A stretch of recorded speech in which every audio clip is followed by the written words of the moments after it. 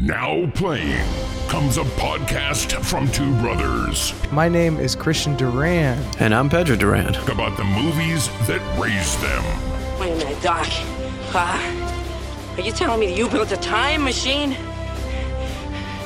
Out of a DeLorean?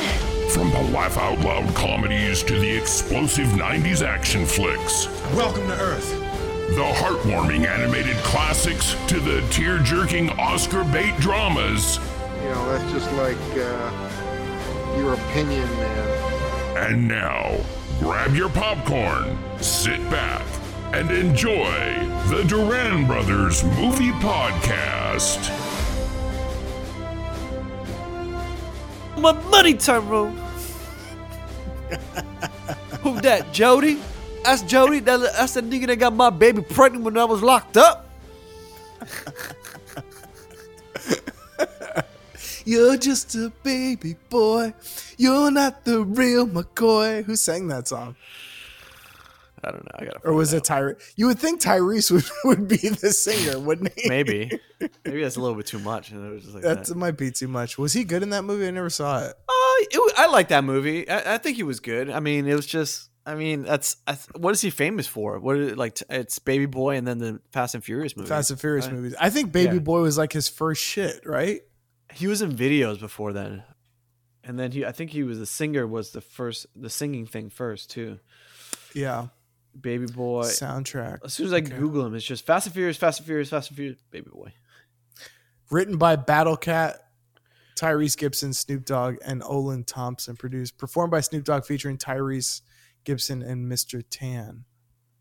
Yeah, he was in Love Song. So I guess it must have been. And then Baby Boy. That was like his leading TV movie Love Song in 2000, Baby Boy 2001, and then after that next year is Too Fast, Too Furious, and after that it was just mostly that Fly the Phoenix, Four Brothers, Annapolis, Waist Deep, Transformers again, Fast Five, and then Fast Five all the way through. It was a fucking video he was in, a music video. I can't remember. Was he in The Boy's Mind? Don't look like it. There's some famous guy that was in The Boy's Mind, but I can't remember who it was. Was it Tyson Beckford? No, Tyson Beckford was in Tony Braxton's video. Unchain my heart. Say you love me again. A deep ass voice. Oh, he was a man enough for me. It was Mekhi Phifer. That's who it was. Mekhi Phifer, of course. And Robin Givens. Oh wait, no, He Was a Man Enough for Me. Robin Gibbons was in the He Wasn't Man Enough for Me video. He wasn't man enough for me. Are you thinking? Didn't know how to stop. Girlfriend, I'm not thinking about him, boy. Boy, you marry him. Yeah. Who do you think I am? Under this pain. Hey, you love me again. Kind of made me sad when Tony Braxton was doing like her reality show. I was like, damn, man, like she was a good singer. Yeah, she had like in the life of Tony. Yeah, but like her family was in it too. Oh, yeah. And now I think they're all kind of reality people. Yeah, it's a bummer that VH1. It was interesting. I mean, it's interesting, like VH1 and then early 2000s. Remember, it was like, first I remember in the 80s, 90s, it was kind of like the grown-up music. It was like the classic, it was like classic rock or something. A lot of Matchbox 20. Yeah, it was like the adult one. And then... speaking of which, real quick, we didn't talk about it on the Barbie thing, but having all the Kens play that Matchbox 20 song on guitar was so funny. I wanna push you down. Well, I will. Yeah, I remember now. Pop, you want to say? But yeah, VH1 was definitely like MTV was always like the cutting edge, young youth people culture. shit. And meanwhile, they were owned by the same company. But VH1 was always like the adult contemporary music, like Train and Matchbox 20 and Carlos Santana ruled. Yeah. VH1. And Michelle Branch. Give him my heart. Make real forget about it.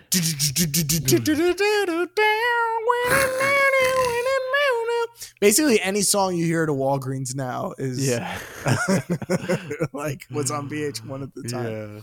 And then the early 2000s, it just seemed like it was turning to reality shows. I don't know which was the first one that kicked it off. It was like Rock of Love, and then Flavor of Love, and then New York of Love, and then stuff like that. And then it felt like it started gearing to like more of a urban black audience, where it was just like New York of Love, and then it was like the Real Housewives of Atlanta, and then like T.I. and Kevin Hart and a bunch of them had a show on there and stuff like that. Or like I Love Hip Hop and stuff. It was just changing. And that's where, and then like Tony Braxton got a show. And that's just the thing, I guess, for those singers. It's just like a lot of rappers will have podcasts now. Like the music career, they can still make money off of it, or they can still have some viable aspect of it. But I don't know who's in their ear saying you need to diversify. And it was like, well, just make a podcast. You could, you can do that, and that's another source of income. Because it's just that. Because back in the day, in the 90s and 80s, I don't know who really kicked it off. Maybe Jay-Z did, but it was you're a rapper, and then you have the clothing line, and then you have the shoe line, and then you have this, XYZ and everything. Because I remember everyone else did that model after a while. Everyone remember, because then Diddy did it with Sean John, and then the cologne Sean John. And then I remember Outkast had their own clothing line. Fucking Eminem had Shady. 50 Cent had G-Unit wear, G-Unit sneakers. 50 Cent was the most, what's the word? When you like shill something, I guess. He's like the most shameless shill. I mean, like he was, but it never seemed like 50 Cent almost was always like, I'm just trying to make money. Yeah. I don't really care about being the best rapper. I'm trying to be the wealthiest rapper. Dude, yeah. And like if it's rap, hustle. Cool. But yeah, exactly. I'm a hustler. Yeah. That was his thing from the beginning. And like I remember when his first album came out and he dissed Ja Rule, and it was the biggest thing ever. And then his second album came out and he dissed Nas, Fat Joe, and Jadakiss. And as soon as I heard it, I was like, bang. oh yeah, clickety clank. As soon as I heard that he dissed three people, I was like, "Oh, that's just going to be his thing now." He doesn't actually care. He's just dissing them in order to generate interest and sales. Yeah, a buzz. And I was like, "Oh, he doesn't give a fuck about it." Yeah, and then he went after Kanye in 2004. Remember? Yeah, with the graduation. Yeah, it wasn't a real diss like hardcore. Yeah. It was just more of a rivalry. A rivalry. I remember they had them on the cover of like Vibe or something like that with their their faces, Rolling Stone, I think. Yeah. Portrait. Yeah, I was like Rolling Stone. Is it racist that I said Vibe? No. They can't. Those magazines are fucking, whatever. Yeah, but because you would think they would be on Vibe before they put them on Rolling Stone. Yeah, it's true. And then they went to the MTV Movie Awards or the Video Awards, and they stood face to face and started laughing. Kanye stood up, like he stood on his tippy toes. Yeah, a great time. It's good. Yes. It's like good for hip hop and stuff like that, but. Yeah. Well, fuck. What was I going to say? Oh, wait, 50 Cent. Remember he had a video game? That's how you know this motherfucker. Yeah. That's why I was like, oh, this dude's just selling himself. He's just attaching his name to everything. Yeah, he did 50 Cent Bulletproof. I remember that. Yeah, Gosh. And everyone was in it. Lloyd Banks was in it. Eminem did voiceover. Dr. Dre was in it. He did not care. He put his name on everything. Vitamin Water. Yeah, that was it. That was the one. I'm about making money. Yeah. Yeah, remember his movie? Was it called? Die Tryin. Yeah, I guess it was that, right? Yeah, Get Rich or Die Tryin. I saw it in theaters. Yeah, I was with you, I think. Oh, maybe. I don't remember it. I don't remember it. I remember Terrence Howard being in it. I barely remember that. Terrence Howard's in it as like the maniac, as kind of like the Tupac role in Juice, where they go for a robbery, and then Terrence Howard starts shooting people, and 50's like, "What the fuck, man? We're supposed to be killed. We're supposed to be chilled." Yeah. And Terrence is like, "This is what I do, man. I'm a fucking psycho killer." Viola Davis is in it. Yeah, there's a bunch of people. Forgot about it. And then it's flashback, and then they show how he got shot, he got arrested. I just remember the shower scene. There's a shower fight scene because it's just so awkward, Yeah, Bill Duke is in it Yeah, because he's in like every the gangster. movie. Yeah, and Adebisi was the guy who shot him, right? I don't remember that, but I wouldn't. Adewale. Yeah, put it past. And then they had the one dude from 8 Mile in it, Omar Benson Miller. If The you saw his chubby face, guy? you'd know. Yeah, Yeah. written by Terrence Winter, the dude who writes like all of Scorsese's movies now. Wolf of Wall really? Street, Boardwalk Empire, Vinyl, episodes of Sopranos, writing the Bob Marley One Love movie coming out. Have you seen Quick the trailer question: for that? Are we recording for the cast right now, or just talking? Yeah, I started a while ago. I forgot to introduce it. Oh, okay. Hello and welcome to the Duran Brothers Movie Podcast. My name is Christian Duran. With me as always is Pedro Duran. we are the Duran Brothers. Every week we get on here and talk about the movies that raised us or the movies that we're watching, or in this case, the music and hip hop that we all loved from the early 2000s. Yes. So we're We're talking about 50 Cent. 50 Cent's Get Rich or Die. Come on. That movie raised me for a night. Yeah. You know, I watched it at my adolescence. 2000, it feels like a 2006 movie. No, well, that album came out in 2003, so it had to be 2005, 2006. 2005, you are correct. Yeah, it had to be. I'm thinking like it had to be 2 years after the 50 Cent phenomenon.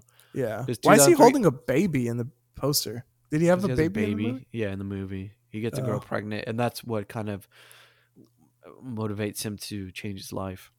Mm. Yeah, but also it's also like, you know, black fatherhood and all this. Yes, of stuff. course. Yes. I'm like kind of watching the trailer while it's on here. Yeah. Anyway. But yeah, I mean, he's still legit. I mean, he just Now that he's the musical behind the moment scenes he of had power. was 50 Cent fever. Yeah. They really capitalized on it.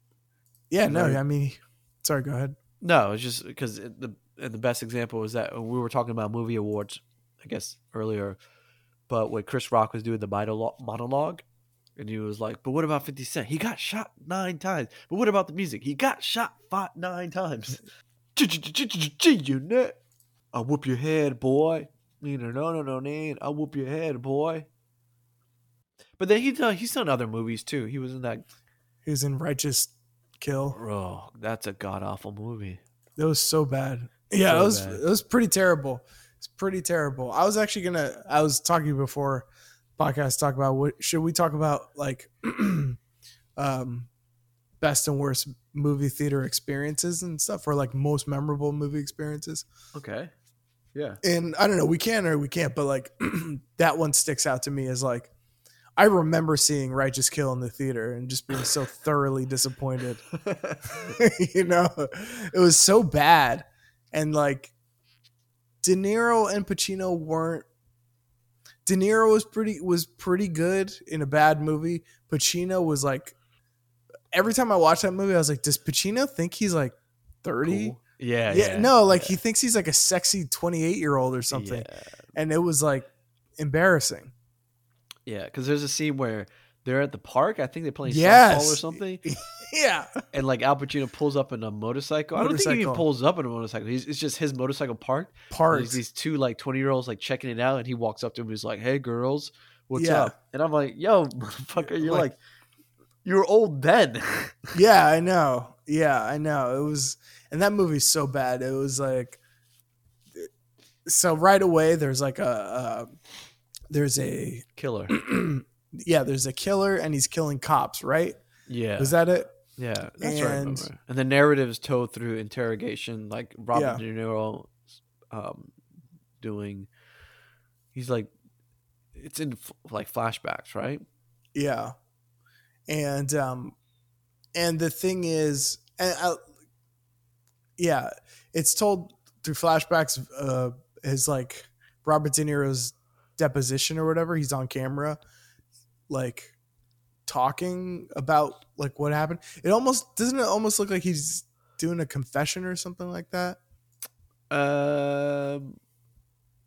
like a religious confession? No, not really. Like he's on tape going He's like, a good yes, confessional. I Yeah, murder. Yeah, he's like, yeah, I murdered all those people. yeah. And you're like like, a what? confessional. Yeah, It's supposed to make you think Robert De Niro is the killer, but it's so obvious that you're like, he's obviously not, right? yeah. Yeah, police psychologists review video recordings of a man who goes by the name Turk, who states his full name is David Fist, the poetry boy killer. The poetry boy earned the moniker for his modus operandi of murdering criminals and leaving short poems with their bodies. Like, this is so already overwritten. Yeah, I was like, it's just like so. The poetry boy killer. It's just like, and I like this writer too, Russell Gurwitz, who wrote Inside Man, which I think is, but damn, that was the last time they let him write anything. Yeah, the poetry boy killer. It's called The Poet. That's it. Yeah, the poetry boy killer. Oh no, poor guy. But then I hope Carla Gugino got paid a lot because she has to pretend like De Niro's fucking good in that movie. For some reason, it seems like they wrote it for young cops to play, for young actors to play, and then they cast De Niro and Pacino, and they're like, well, we're not going to change it. So, yeah, well, it's also because they're like, De Niro and Pacino. Wow. Yeah, anyway, so De Niro and Pacino are on the lookout for poetry boy killer he's killing like criminals that get acquitted, right? So like there's a rapist that gets killed, a Catholic priest and a child molester, and a Russian mobster. So all these people get acquitted. Yeah. And then like later on and then he kills them later. And it turns out these are all the people that Robert De Niro and Al Pacino, put behind bars. But yeah, they arrested, but they got away or whatever. Yeah.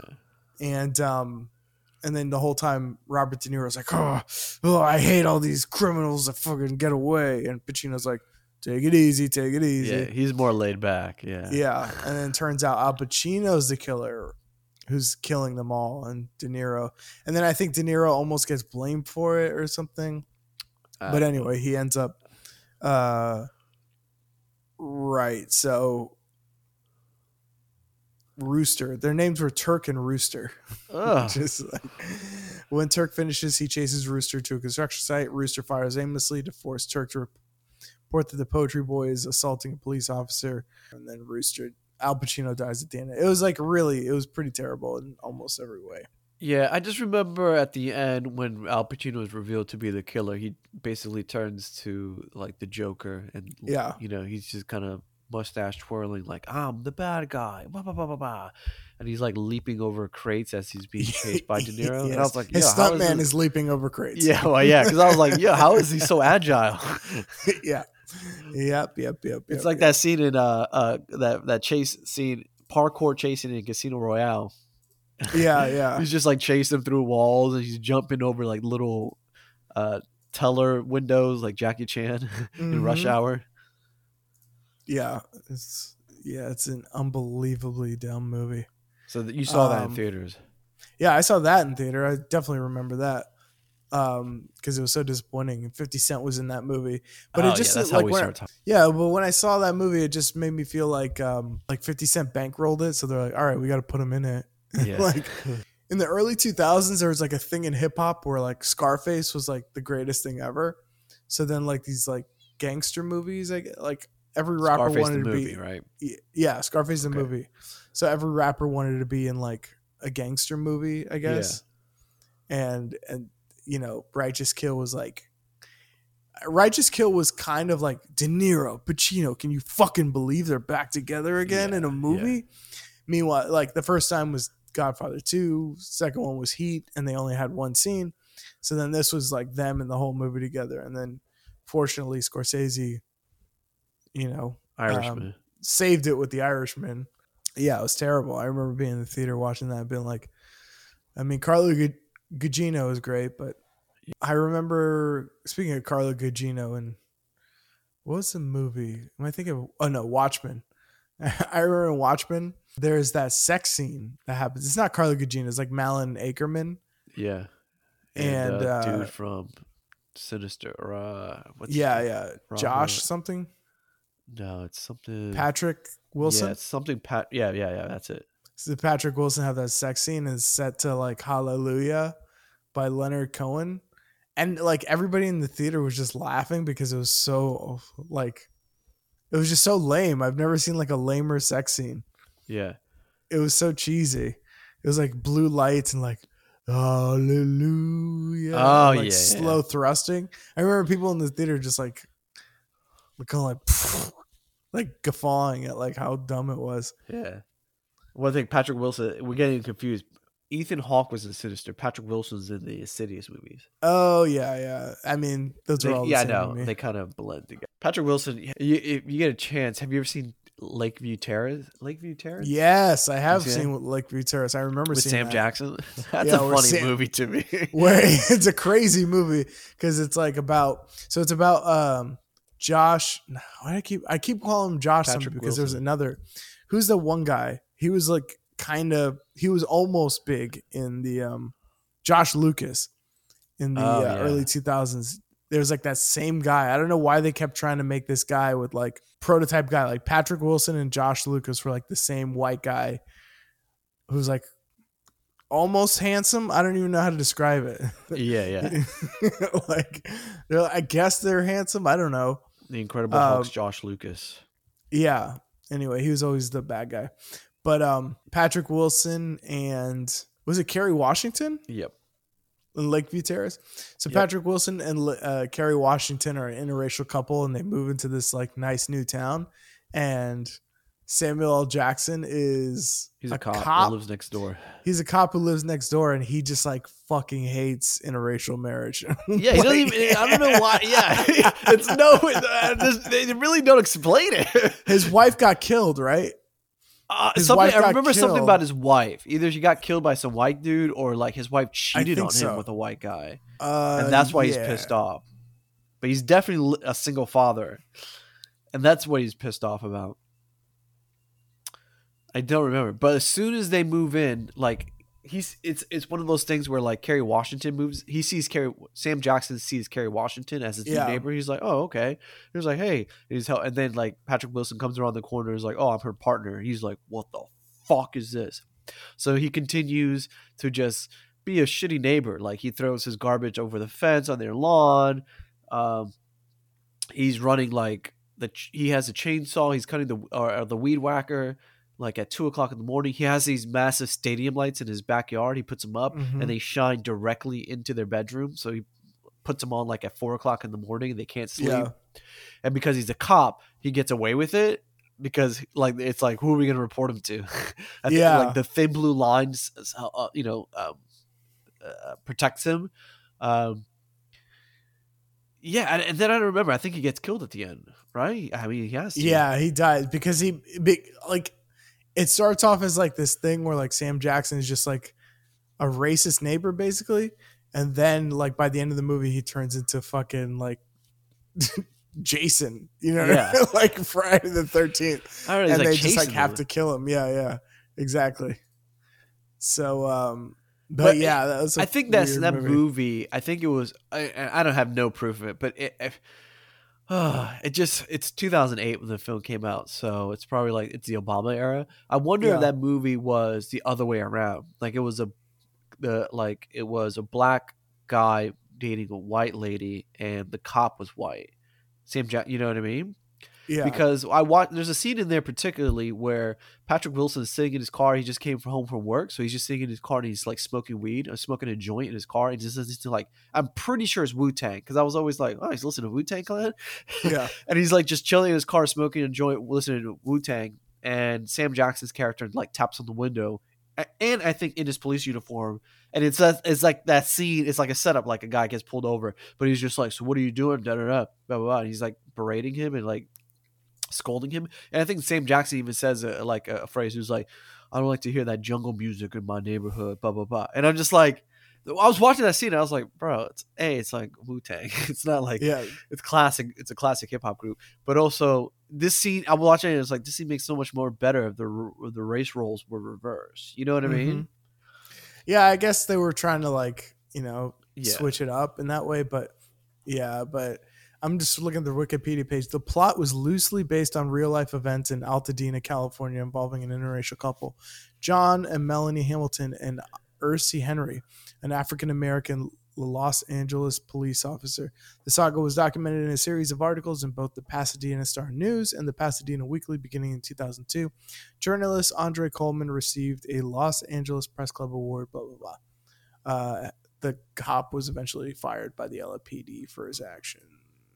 So it's actually based on a true story. Oh. Not based on a true, it's loosely based. They basically were like, took the idea of a racist cop being raised, like a black racist cop who hates interracial marriage. See, it happens. See, they do too. Yeah. And one of the best, not like a best scene, but I just found it interesting. They have a party. Patrick Wilson and Kerry Washington have like a housewarming party. Yep. And they invite all these people.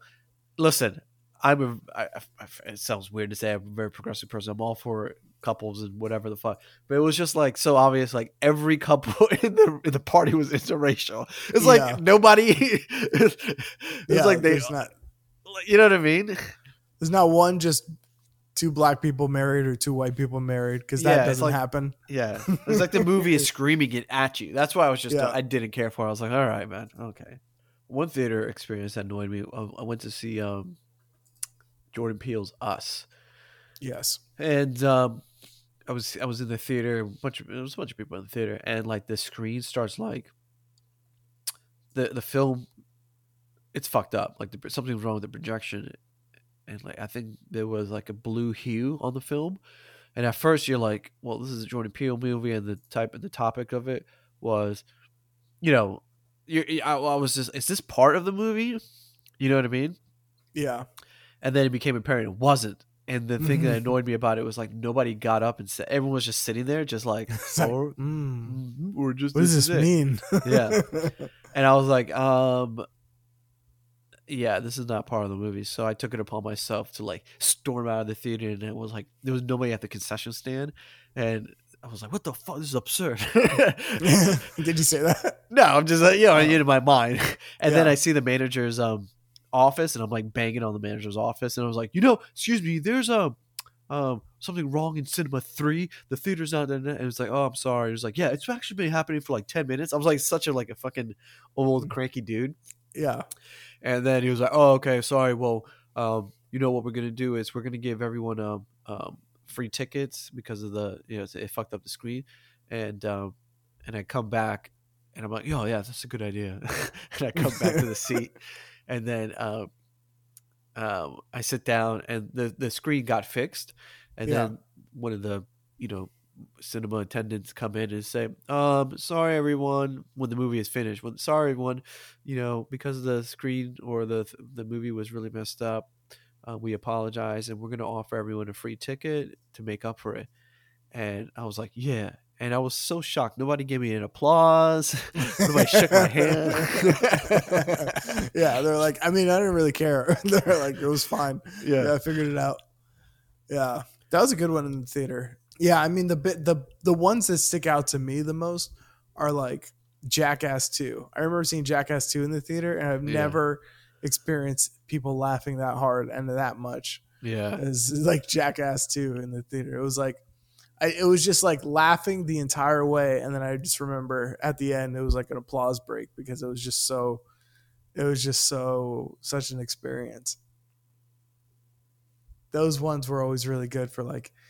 That's like what you want out of a movie theater experience. Like just everybody just fucking rolling for 2 hours. Yeah, that collective experience.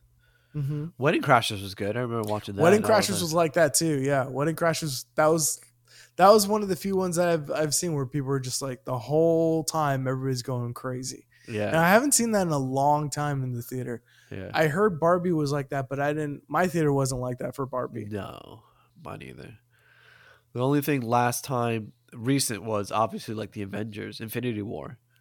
Yeah. Was an experience where, and not my theater, there was a couple of people that were like, woo, yeah. But you've seen videos on online where people are like fucking going crazy when, on your left and the portal opens and here comes Black Panther and then Spider-Man and all that stuff. So that was really good. One that you were with me, Sixth Sense. Remember when they did the reveal of that fucking Bruce Willis, you're dead, and it was I felt like it wasn't like I don't know if it was an audible gasp, but I just felt like the theater go like, what the fuck? Yeah. I mean, that was like that's an all timer. Yeah, because it's one of those that everybody goes like in retrospect, we all should have seen it coming. Yeah, but nobody did. And but what is the genius of that movie? Because like you watch it the first time and you don't see it coming. It's so subtle with it. It's because you didn't know. How do I explain this? You didn't know. You didn't. There was nothing to make you think that you were going to see a movie with a twist ending. There was nothing about it that made you think you're like. There's a lot of movies now, especially horror movies, that like they'll give you some kind of information in the very beginning that they'll hold off, that they'll like cut off from you, and you go, well, okay, I should be something's up and something's gonna happen. There's no like. That's the thing. There's no like mystery. There's no mystery to uncover in the movie. He tells you, I see dead people. And like, you're like, and the whole point is like, you see Bruce Willis in the beginning. He couldn't help this one kid. His wife, has a terrible relationship with his wife. His wife's not talking to him. So not in the beginning. In the beginning. So like, before he gets shot. After he gets shot. Right. So after he gets shot, he couldn't help this one dude. His marriage is falling apart. He's putting all his life into his work. Yeah. And that's the setup too, because in that scene in the bedroom, she says like, I hope that when he gets that award, he was like, so this is worth it. All that time you've been putting in, it's worth it now. Yeah. So forth and so forth. Because it kind of sets it up. Yeah. You can see she's resentful because of all the hours he's put into his career instead of the marriage. Right. So it's just, you're just watching a movie about a kid who sees ghosts and the psychiatrist is going to help him. There's no like mystery to it. So you're just watching it like, oh, okay, this is what's up. Like he's going to try to help this kid out. And you're just watching, and eventually he helps the kid out and you're like, oh, okay, cool. There was no indication that like there's anything other than what you're seeing. And then you realize it's completely reframed for you in that last scene. You're like, oh shit. He tells you, the little boy like tells the camera, I see dead people. They don't know they're dead. Yeah. And even like the first time he sees him, he doesn't want to like talk to him. Yeah. And it's brilliantly done, man. But it's and he says like, they don't know they're dead. Yeah. They don't see each other. And because of Bruce Willis's, gunshot wound, it's not like he got shot in the head, so the audience doesn't see it. Yeah. And another thing, what was the other thing? I was listening to I think an interview or maybe just M. Night's commentary, but I remember him saying, he was like, I feel like I almost gave it away in that scene where Haley Joel's in the bed and he goes, I see dead people, and it cuts to Bruce Willis close up and he goes, what do you mean, on TV? He goes, no, on your dreams, so forth. And as he's saying that, it just like closes on Bruce Willis, and you're kind of like, now if you watch it now, you're kind of like, it makes sense, but but no, like it doesn't give too much away. No, I don't even think. But like, if you don't know, you're just watching it, and it's closing. The camera's like going in on him because he's like, oh, it's a realization. He's going like, this kid is really going through something real fucked up. Yeah. So you don't like think about it that way, but I mean, it's a masterful movie. And the thing about M. Night Shyamalan is he made his best movie first. Yeah. And like sometimes, I don't know if he made the one that's most popular first. I don't know, man. I love Unbreakable.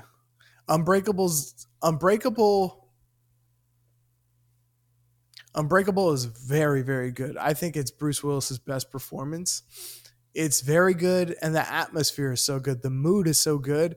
A lot about it is just really well done, but you can't touch The Sixth Sense. You just can't touch that movie.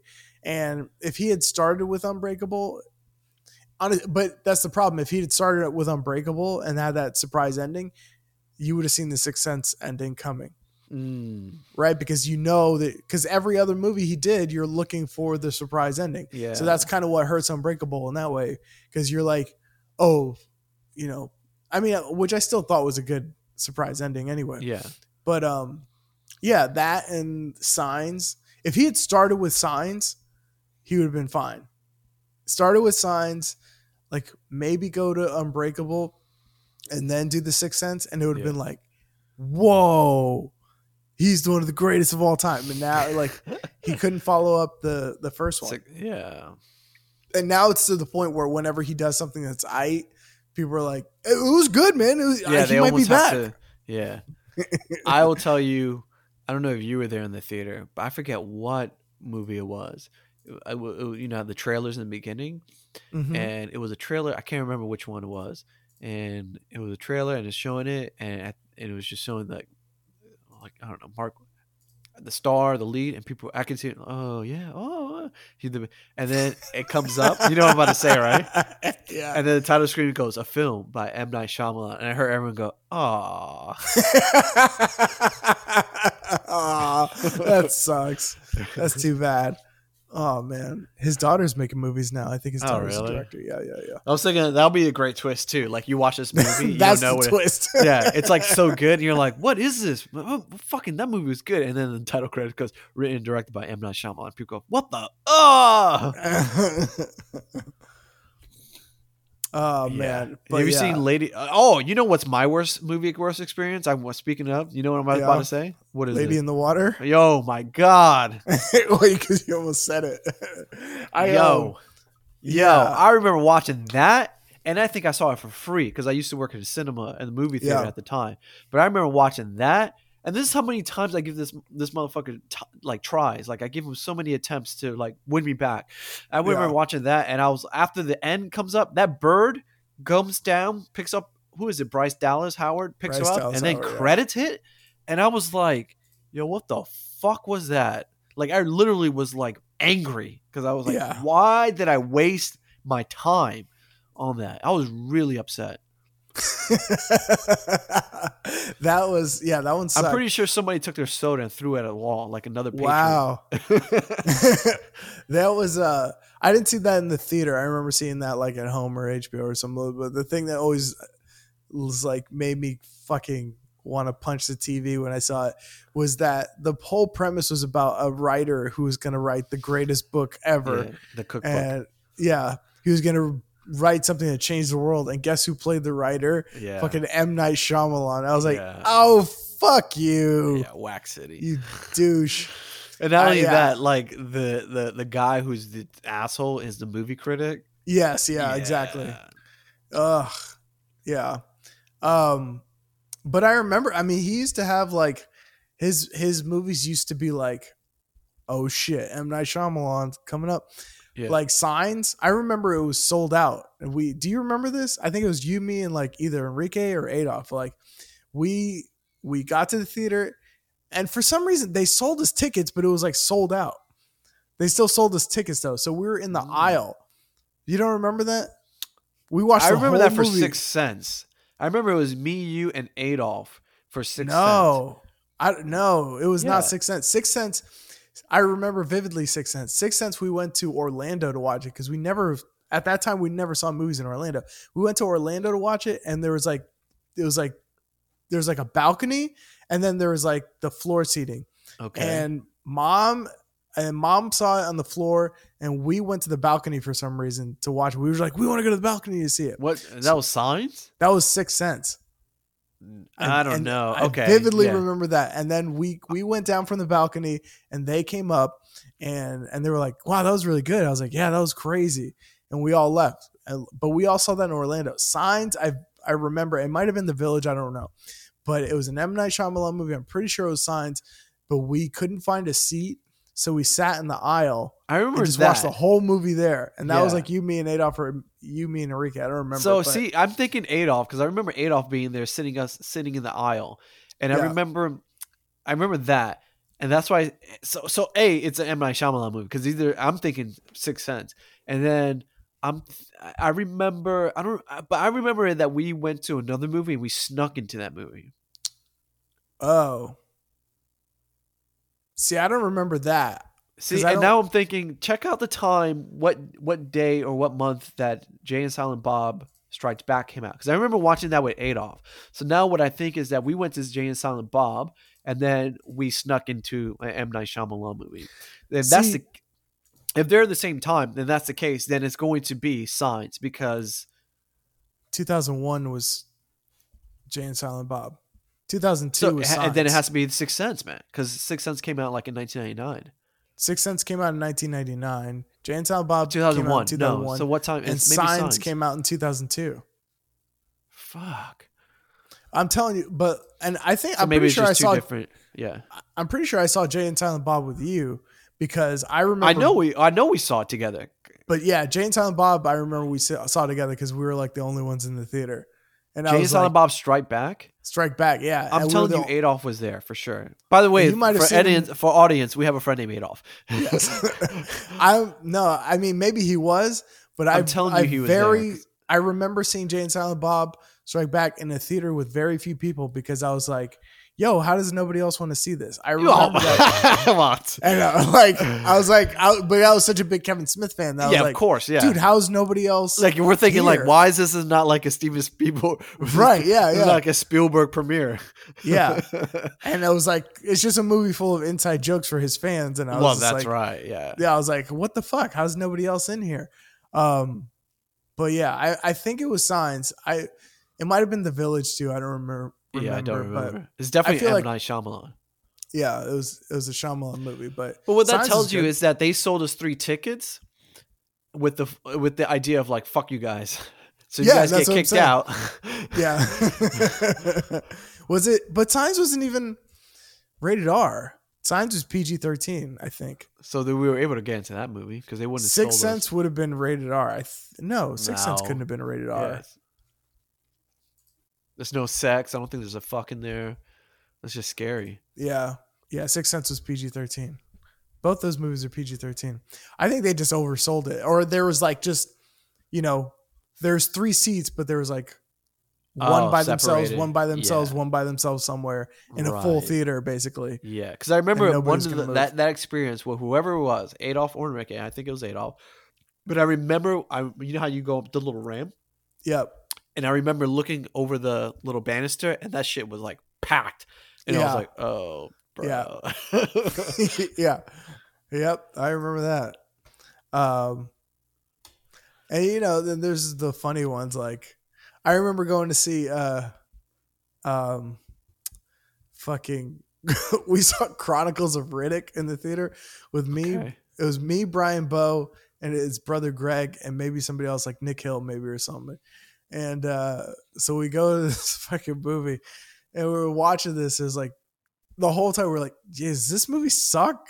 Like, halfway through, we all wanted to just leave because it was so bad. I was like, I've never wanted to walk out of a movie so much. I know it was just so bad. So did you guys walk out? No, we just watched the whole thing, and just afterwards, Brian, of course, just because that was so fucking stupid. And I remember seeing, I think, Revenge of the Sith with them, with Brian and Nick, and I think Todd was there. I don't remember, but we all went to see Revenge of the Sith like opening night, and I was so I was a Star Wars fan, so I was pumped. They didn't care that much, so they saw it, and I remember afterwards he was making fun of the movie. I was like, it was good. It's like, no, I remember Brian's like, you just like it because it's Star Wars. I was like, no, man, it was pretty good. But what was he saying? Do you remember? What was his? It was just, he was just like, is he criticizing it because like he doesn't understand? Yeah. No, he's criticizing it because it's a bad movie. He's criticizing all the stupid parts where he's like, no, hold me, Annie. Hold me like you did on Naboo. Yeah. That was bad. Good. That was bad. Yeah, those 3 were. People now try to reframe it like they try to take it back a little bit, but they were not. But I gotta say, man, when I first saw episode 1, I loved it. I was like, that was perfect. That was great. And it took me, I had to get on the internet to realize I didn't like it. Yeah. Yeah. But Attack of the Clones, even too, I was like, I remember, Attack of the Clones was 2002, so I would have been 16. Yeah, that sounds right. I would have been like 16, and I was just like, dude, those fucking Star Wars, that was great.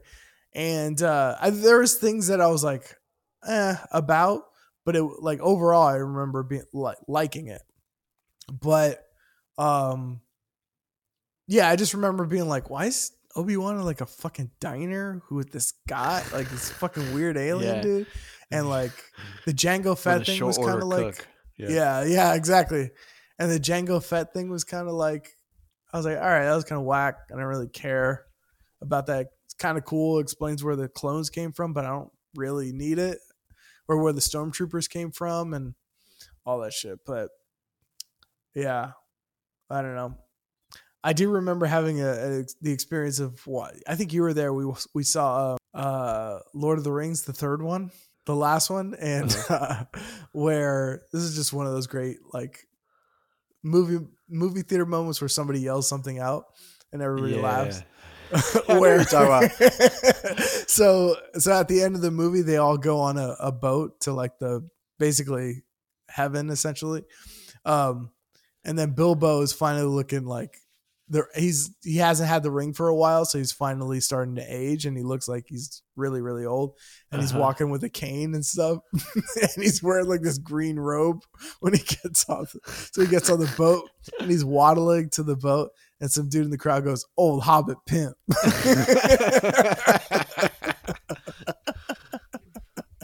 And the place fucking erupted. It was so great. That's so good. But I do remember that movie too at the end, because that movie has like 4 endings. And then, yeah, and everybody had that. So it was like, and they all lived happily ever after. Yeah. And then it's like, and some more shit. And then I remember everybody went, yeah. Oh, by the way, this is what happened to Viggo Mortensen. Yeah, exactly. Yeah. I remember that. I remember sitting there. I was like, yo, what the fuck is going on with this? Yeah. I remember watching one of those Lord of the Rings. It had to be either I think it was Two Towers. And I saw it with a friend, Rodney. I don't know if you ever met Rodney. Yeah, I remember. Rodney's I know the story you're going to tell me too. Yeah, this dude's a hood dude. He's like from the hood. That's just what it is. And he's not into Lord of the Rings or whatever. Yeah. But I remember I was like so embarrassed, like going with it, because he was just like, I don't know. He was just like, "What the fuck are we watching, Pedro?" And then I remember like when Gollum shows up on screen, he was like, "What the fuck is that?" And I'm like, "Bro, relax, just watch the movie." And then I remember when there was like somebody dies in the movie, like there's a father-son thing. Yeah, and the son dies. The son dies. And then this dude Ronnie starts crying, like he starts tearing up. He was like, "Yo, man, this movie got me fucked up." And I was like, "Yo," I was like, "I'm the one that instigated this viewing to go watch it, and I'm not that into it." That much. Yeah, that's so funny. You've been to theaters recently? I mean, Barbie and Oppenheimer were the last one, but those certainly weren't. Are you going with like the general theaters? Because sometimes they do like special theaters, like there's like 10 seats and it's for like the. Oh no, sometimes not really. They call it gold class or whatever, like the luxury. No. Oh, okay. No, I always just go to like the random theater. The only thing is I haven't been to a movie on like opening night I can't even tell you, like maybe like a Star Wars movie, and maybe that was like Last Jedi. I didn't even go see Rise of Skywalker like opening night. I saw it maybe like, maybe 1 or 2 days pass. I'm not opening night anymore. Just, it's also hard to get tickets opening night unless you like really for like something big, like unless you really, really like buy the tickets. Advance, But I mean, I think my like hardcore buying a ticket for the Friday that it comes out, or even like a midnight showing early, that ended with like Avengers Endgame. Yeah. I don't know if I can't see one happening again like that. Maybe for Tarantino's last movie, but like even then, I could probably hold off. Yeah, I haven't done like a midnight showing for a long time, just because it's just like, I'm just want to sleep. You know what I mean? Yeah, I know. But speaking of which, remember when you used to work in the movie theater and we used to we used to watch movies like before they came out? Yeah, well, because they needed to run the projection. Yeah. So there was like, well, we're playing the movie anyway, and I used to get the hookup, and I was like, well, can my brother and I just sit and watch the movie? Yeah. And they're like, yeah, I guess, yeah. Yeah. So then, Aviator, Children of Men. I remember. Oh, really? Pretty sure we saw Children of Men together because I remember watching that and being like, those two, like Aviator was like cool, and I was like, oh, that was great. I really liked that, and it was. I think both of them were like Christmas Eve, right? Yeah, it was Christmas because I remember asking the manager at the time. I was like, "You guys running Aviator tonight or whatever?" And she was a little apprehensive first, like, "Oh yeah, but we don't know." And I was like, "You're running, and like I've done it before, so what's the problem now?" And it was more like it was Martin Scorsese and stuff, and I remember her just being like, "All right, well, yeah, it is Christmas." Like she was doing me a favor or something. I was like, "Yeah, you're running," and then she was there too with like her boyfriend. So I was like, "What the fuck?" Yeah, and I guess maybe we ruined your date. Yeah, they were gonna have like I don't know. She's gonna give cinema sex or something. Yeah, exactly. That's to a Martin Scorsese movie. Yeah, I know, but yeah, and Children of Men, I think we saw. I think we saw it that way because that was like I remember seeing that and not really having a huge idea of what I was gonna see, and just being like, that was the fucking best movie I've ever seen. I was like, that was fucking amazing. I can't believe nobody else saw that. Yeah. No, that one was tight. I don't remember a ton of other ones like that. It was like those are the only two ones I remember seeing like that. But yeah, we got to see a couple early like that. That was tight. Yeah, it was good. I remember like when I worked at the cinema theater, like just seeing. There's so many movies I've seen just on like by accident. You know what I mean? Yeah. My Super Ex-Girlfriend. I don't know how many times I've seen that shit. Thurman. And I was like, yo, like I have it. I almost want to buy it. Yeah. Because it's kind of like I've seen it so many times. Yeah. It's part of my like somewhere in my like DNA there somewhere. What's another one? Accepted. I think I have that on Blu-ray because I saw that so many times, just like sweeping up a movie theater. Yeah. I'm trying to think. There was one of those romantic comedies like that Kate Hudson was in.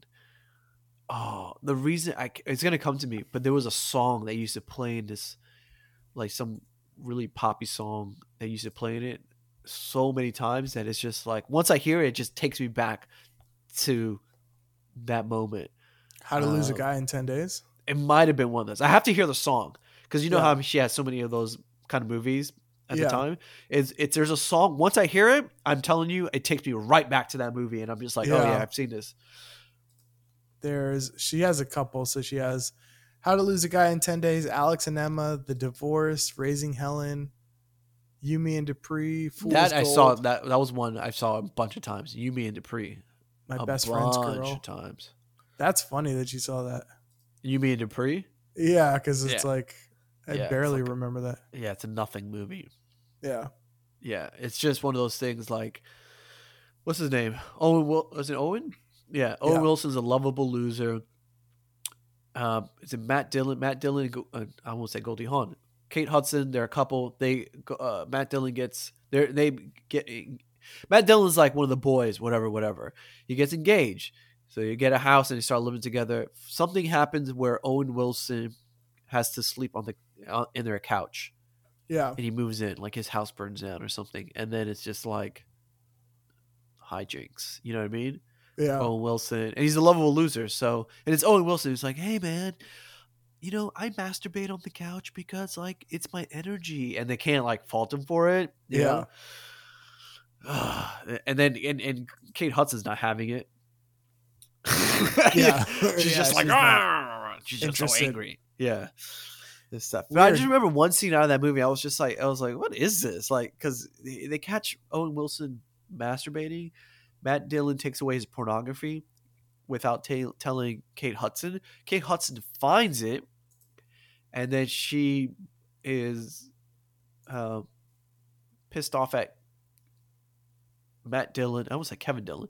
At Matt Dillon because he has all this porn. And I just remember a line in the movie. She goes, why do you have all this Chinese pornography in your room? And I was like, oh, okay. You could just say pornography. It could just be pornography. Yeah. It doesn't matter that it's Chinese. Yeah. It was just weird. That was another one I saw a bunch of times.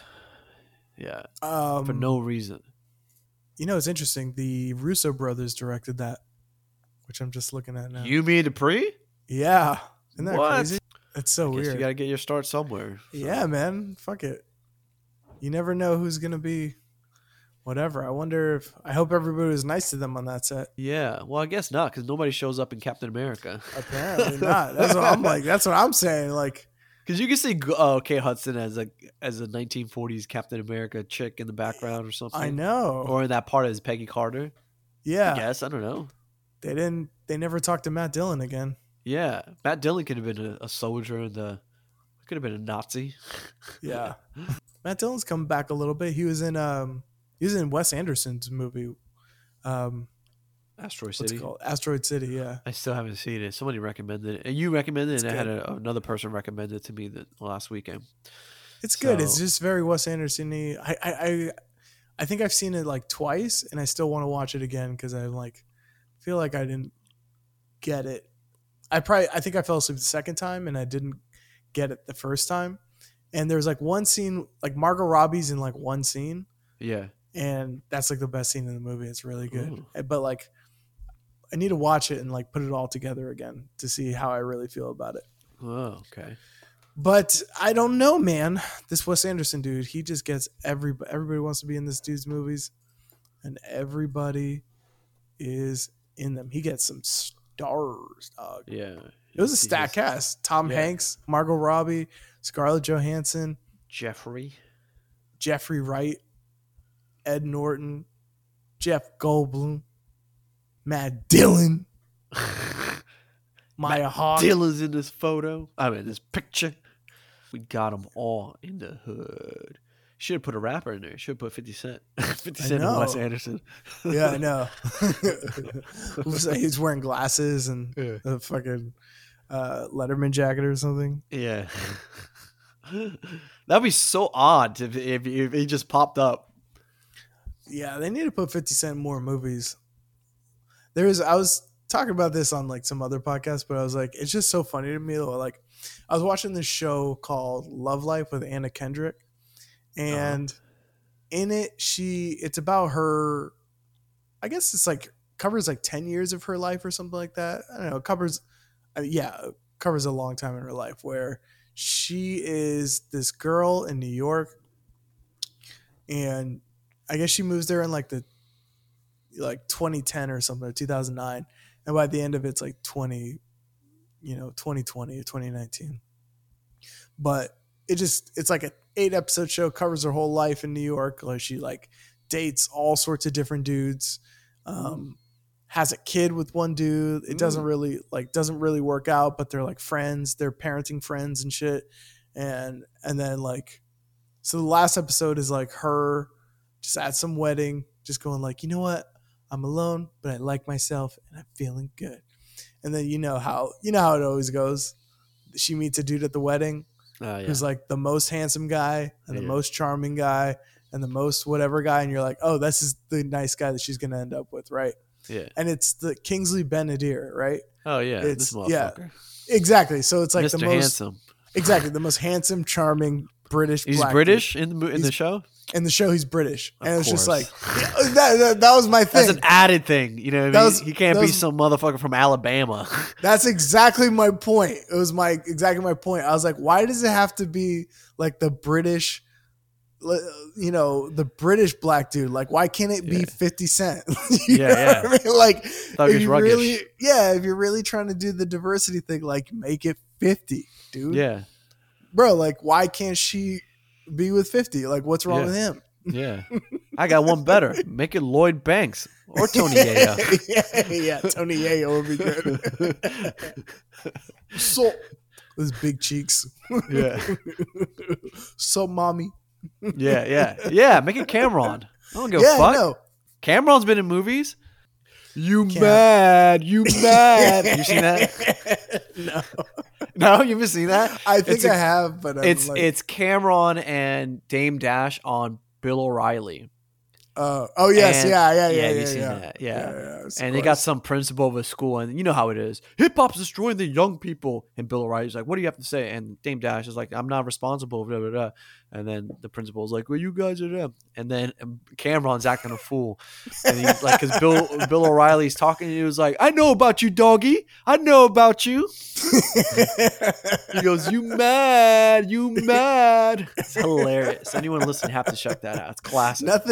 Nothing's better than a dude that could take you back to third grade. Yeah. You know what I mean? Like take some like guy who thinks he's smart in a suit and tie and just take you back to third grade. It's like the best.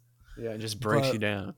Breaks you down. Classic. It's genius because he's just like really on a street level. You know what I mean? Like if Bill O'Reilly and Cameron are legitimately on the street, and you just in the streets of New York, and you watch that interaction where Bill O'Reilly's like, "Rah, rah." Cameron won. Yeah, exactly. Yeah, no, Cameron won. Bill O'Reilly looks stupid. Yeah, as he walks out of the subway car. "You mad, doggy? You mad? Go sit down. Sit down. Go catch the L train. Sit down. You mad, doggy?"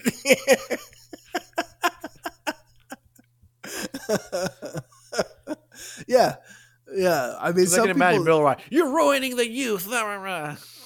Some people need to be taken back to third grade like that. They just need to be like shown that, like, yeah, you know what? Just because you're on TV and just because you think you're somebody, like, let me show you how quickly I could like make you feel like nothing. Yeah, Let me feel you how stupid you are. So Anna Kendrick's dating this fucking Mr. Handsome on that show. That was it. I mean, that was it. She's just dating. She basically, like, the last episode, you're like, oh, she's gonna end up with Kingsley Benadir. But my thing was like, just make it 50. Yeah, that was my point. Yeah, that was my only point. Make it 50. Make it fucking. Make it ODB. Make it Luda. Make it ODB. He's dead, but sure. I know. But if he was alive, make it ODB. Yeah. That's another classic. Classic. Remember that one? The classic ODB answer. It's a video. He's on TRL. I think so. Yeah, so it's a very hip hop show today. We started off with 50 Cent into but it's ODB on TRL. They're promoting Ghetto Superstar. Yeah, because Maya Praz is there and Carson Daly's there. It's a whole audience of like, TRL kids and stuff like that. And someone calls over the phone and what are you gonna do for the kids or something? Yeah, she goes, "I know what Praz is doing for the community and Maya, but ODB, Old Dirty Bastard, what are you doing for the community? What are you doing to give back?" And I love his response because he's like looking. He's like, "Are you talking?" First, he doesn't say anything because he's like, "Oh," he's pointing his finger like, "You talking to me?" He goes, "Nothing." Everyone laughs. Yeah, like anybody else would be like, "Oh, no, humana." Like, nothing. Like, yeah. No, I'm not doing anything. Good for you, sir. Yeah. That's so funny. Good for you. Keep it up. Who would it be? It would be a good pairing. It was Anna Kendrick. So who's another Anna Kendrick-esque type? Because I'm trying to match these chicks up now. Oh, like just... What's that other one? Lena Dunham? Lena Dunham? Yeah, she was in Girls. Is that what her name is? Yeah. Mm-hmm. Let's match her up with... Who is... she looks different. Does she? Mm-hmm. I want to match her up with Little Yachty. She even looks different from Once Upon a Time in Hollywood. Oh, yeah, she was in that. Woo! Whoa, boy, she looked different. Anyone can... I'm going to let people look it up. Yep. Just go ahead and look it up. Everyone is beautiful. Mm-hmm. We all are God's children. I want... What's her name? Is it Margaret? Now I'm thinking about Once Upon a Time and all the little daughters little of Manson Hollywood girls. and shit. Yeah. Yeah. Margaret... Is it Margaret Qualley? Qualley, yeah. Yeah. I'm going to put her with... Oh, we're just putting them all with rappers? Yeah. Yeah. Okay. Put her with the baby. The baby. Yeah. Oh my God. Fuck all this shit, like putting them with like Yeah. Michael B. Jordan and stuff like that. Because honestly, I don't think I can't see Michael B. Jordan or what's the other Ben Adir going with these chicks. That's a casting thing. That's them saying like, I wanted to be diverse, but I wanted to be like, yeah, exactly. That was hot. my thing. That was my like thing. I was like, I wanted to be diverse, but I want him to be like, you know, a British, like the most sophisticated dude. Right, exactly. They went backwards. They said like, we want a Harry Styles type, most sophisticated. Tom Hiddleston, but he has to be a person of color. Yeah, exactly. And where's it? It takes place in New York. Yeah. Okay. Yeah. Listen, how long you live in New York for, Chris? At least 10, 11 years. Did you run into that many handsome British people? No. You know what I mean? Who did you run more into people like Tony Yayo and fucking Lloyd Banks? Daily. Yeah, that's what I'm talking about. Like the most handsome British black dude in the world. Even at a wedding, like you didn't see this motherfucker. Yeah. No, even at a wedding, I ran into more Tony Yayos. Exactly. So let's keep it real, everybody. I'm gonna put. She's almost too famous though. Who's that? Haley Steinfeld. Not too famous. I don't think many people know. Yeah, but sure. I was gonna say Travis Scott, but he's too. No, he's too. Yeah.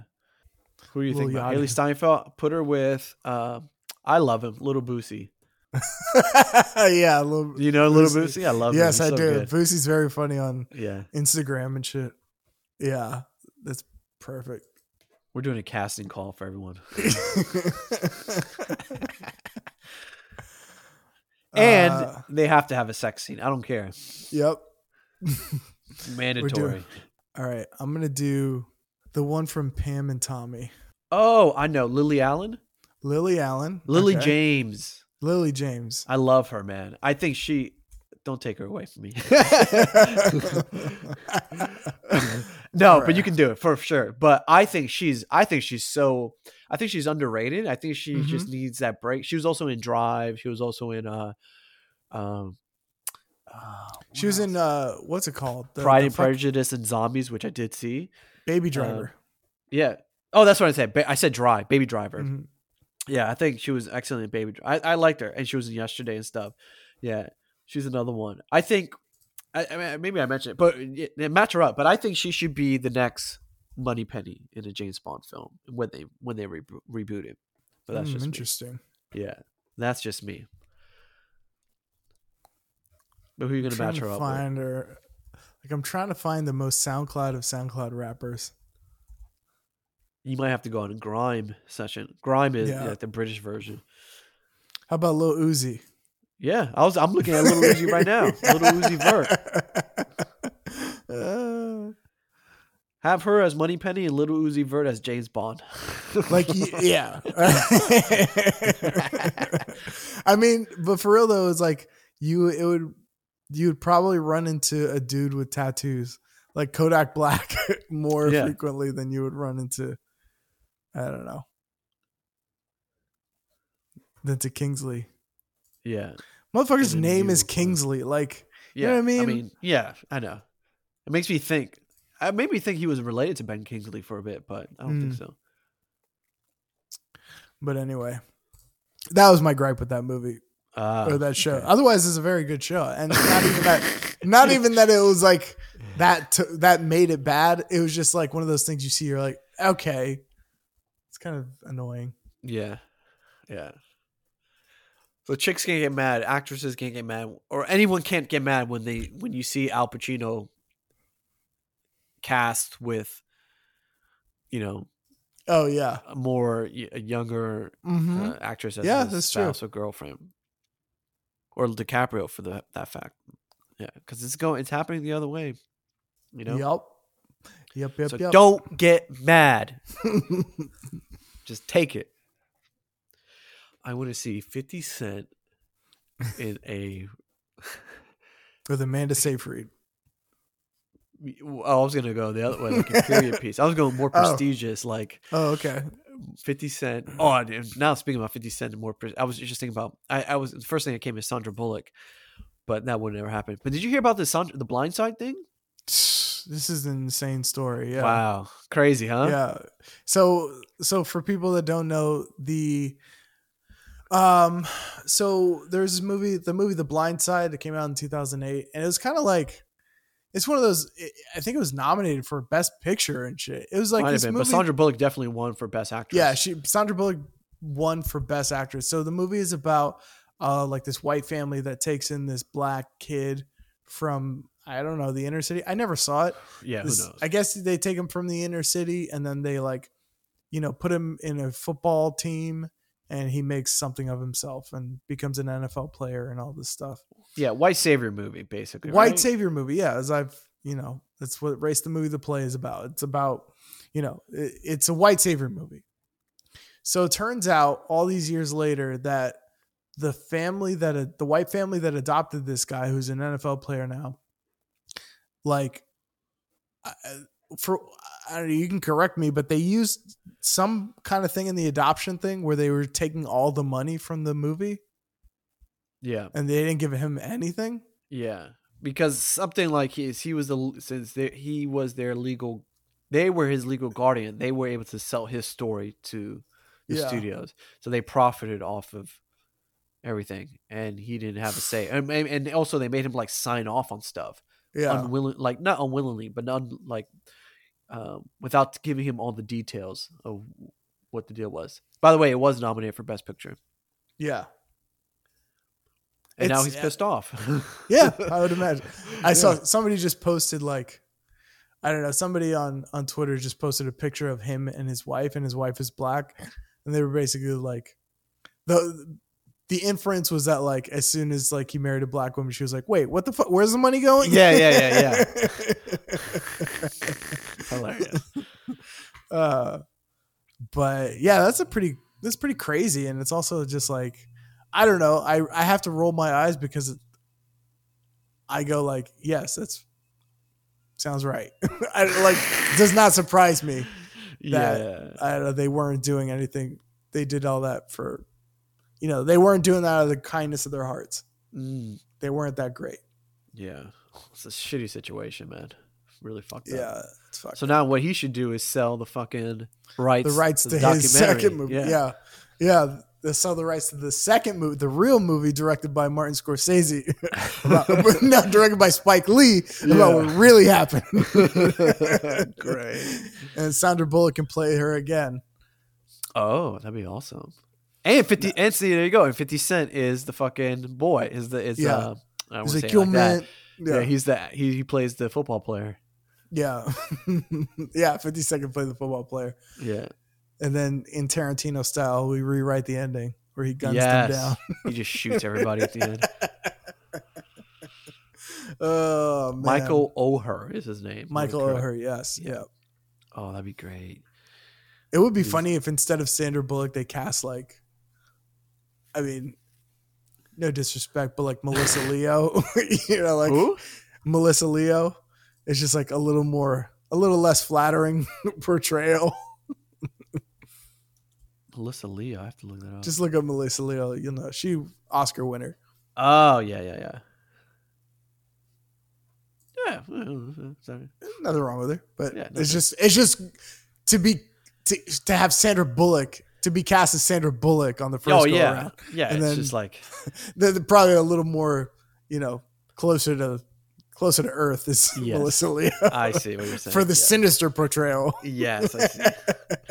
It put her in like old makeup and just put warts on her face. And shit. Basically make her the wizard, the witch from fucking Wizard of Oz and stuff. Yeah.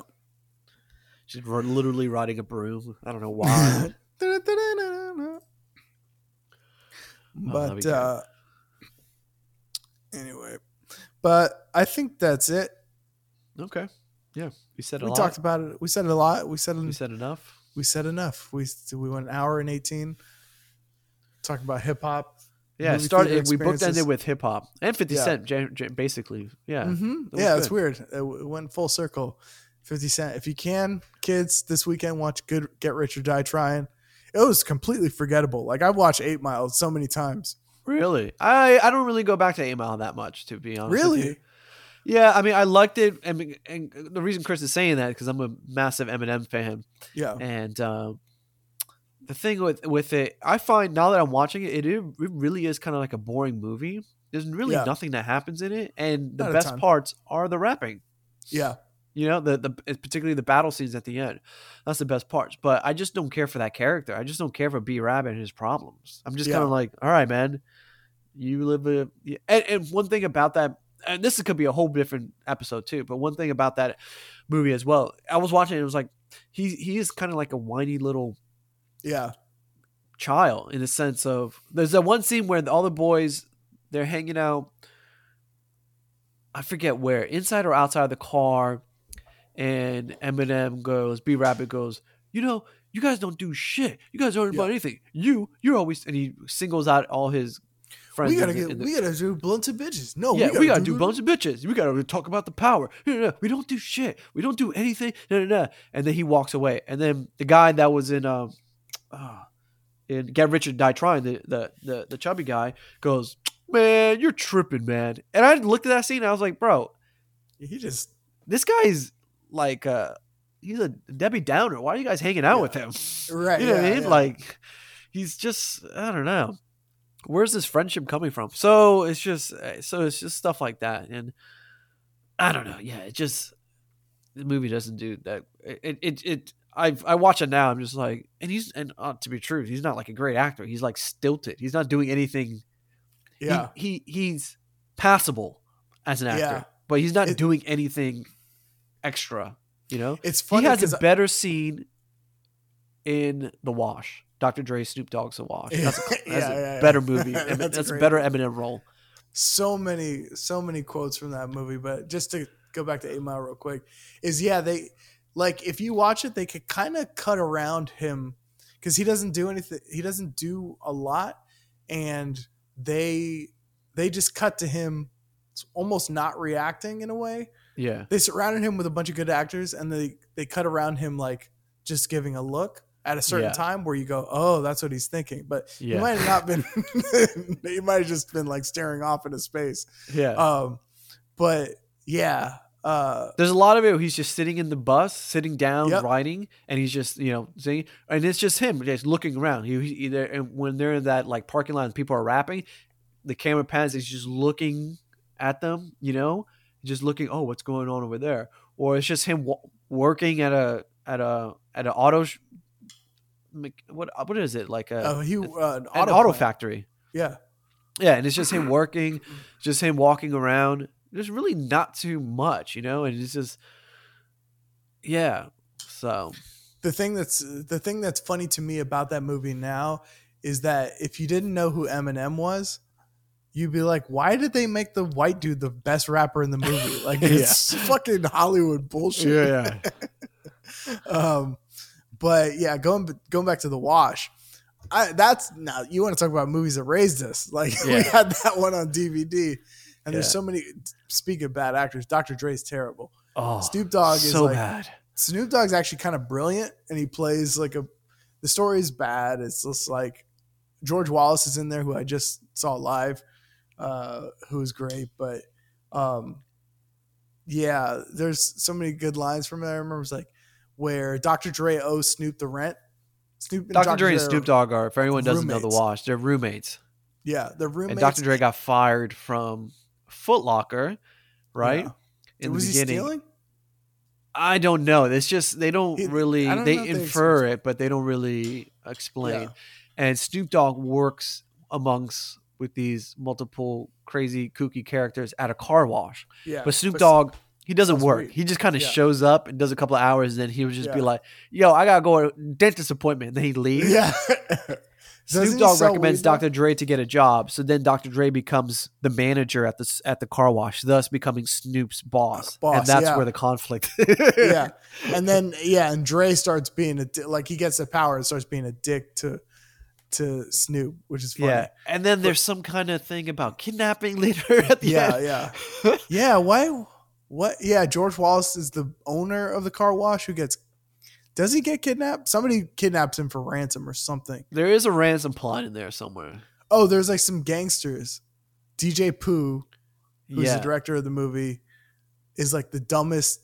He wants to extort them. ever. I remember. Yeah, they want to go. Their plan is to like kidnap him for some reason and hold him for ransom. I think I don't remember it, but it doesn't really matter. That's not the point of the movie. Like the point of the movie is to just do jokes at a car wash. Yeah. But Snoop Dogg has great lines where Dr. Dre owes him the rent, and he's like, "Where's my rent?" He's like, "Go get me my chips with dip." Yeah. Yeah, Snoop is great. Snoop is playing like NBA Live or something on the Xbox. Yeah. He's getting his hair braided, smoking weed. Yeah. And then he's playing, obviously he's playing with the Lakers. He goes like, "Damn, Kobe. Pass the ball. Yeah. Yeah. Pass the ball, Kobe." Something like that. It's great.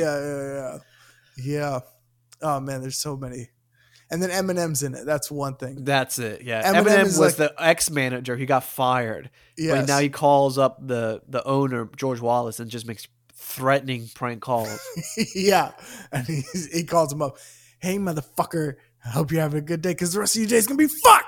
And he just hangs up. Yeah. And then he's It's the way he sets it up because he's like, he goes, "Hi, good morning. How are you?" That's good. That's good. Because the rest of your day's going to be fucked. I'm going to come at you. I got the AK and I'm ready to spray. Yeah. You might be wondering who this is.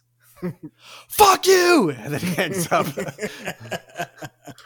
Yeah. And he actually becomes like the Deus Ex Machina because he like weirdly saves the day. Yeah, because he comes with an AK. I don't know. I have to watch that because, like I said, it's convoluted. There's a plot about, and then the gangsters show up, and then because he shows up, he like diffuses the situation because he's like with an AK. Literally has an AK, and then the other gangsters like, just run away, I guess. Yeah. And the cops come and arrest him. Yeah, but then he like, I think Dr. Dre like shields Snoop Dogg or something. Yeah. And then that's how they become friends again. Yeah, they rekindle their friendship. Yeah. Like another great line. Oh, I forgot the comedian that's in that. But like, because freaking Snoop is just he's just lazy. He just like breaks out whenever he wants to when he's supposed to be working. And he just kind of like goes home and stuff like that. And is it Lamont Bentley? That's the comedian. Oh man, it might be, but anyway, Snoop Dogg comes from his quote unquote dentist appointment and his Lolo and his low rider with like the hydraulics, and he's bouncing the car, and the guy goes, "Hitting them switches on them bitches." Just love it. Yeah, it's a fun movie. I don't know how many times we saw it. Like, yeah, great movie, great soundtrack too. Obviously. Yeah, it's a great movie, great underrated hood movie. That's the one thing we'll do an episode on, just like these hood movies. Fat Beach, classic. Oh my God, Fat Beach. Yeah, I used to love Fat Beach. Yeah. Fat Beach, How to Be a Player. Yes, with Bill Bellamy. Yep, bro. I remember watching that movie. I was like, "Yo, Bill Bellamy is like the greatest. He's the biggest superstar. Like he's bigger than Will Smith. Like he's very good in it. He's like he's charismatic in it, and it's an interesting concept. And like and that's another movie. That's we shouldn't have been watching as kids because it's all about sex. Definitely not. Yeah, and there's nudity and stuff. Yeah. Like, and it's almost like it's like a black Ferris Bueller, but. The only problem is he doesn't get away with it. Yeah, he's grown up. The only problem is he doesn't get away with it, which would have been amazing. I don't remember the end. The end is that Bill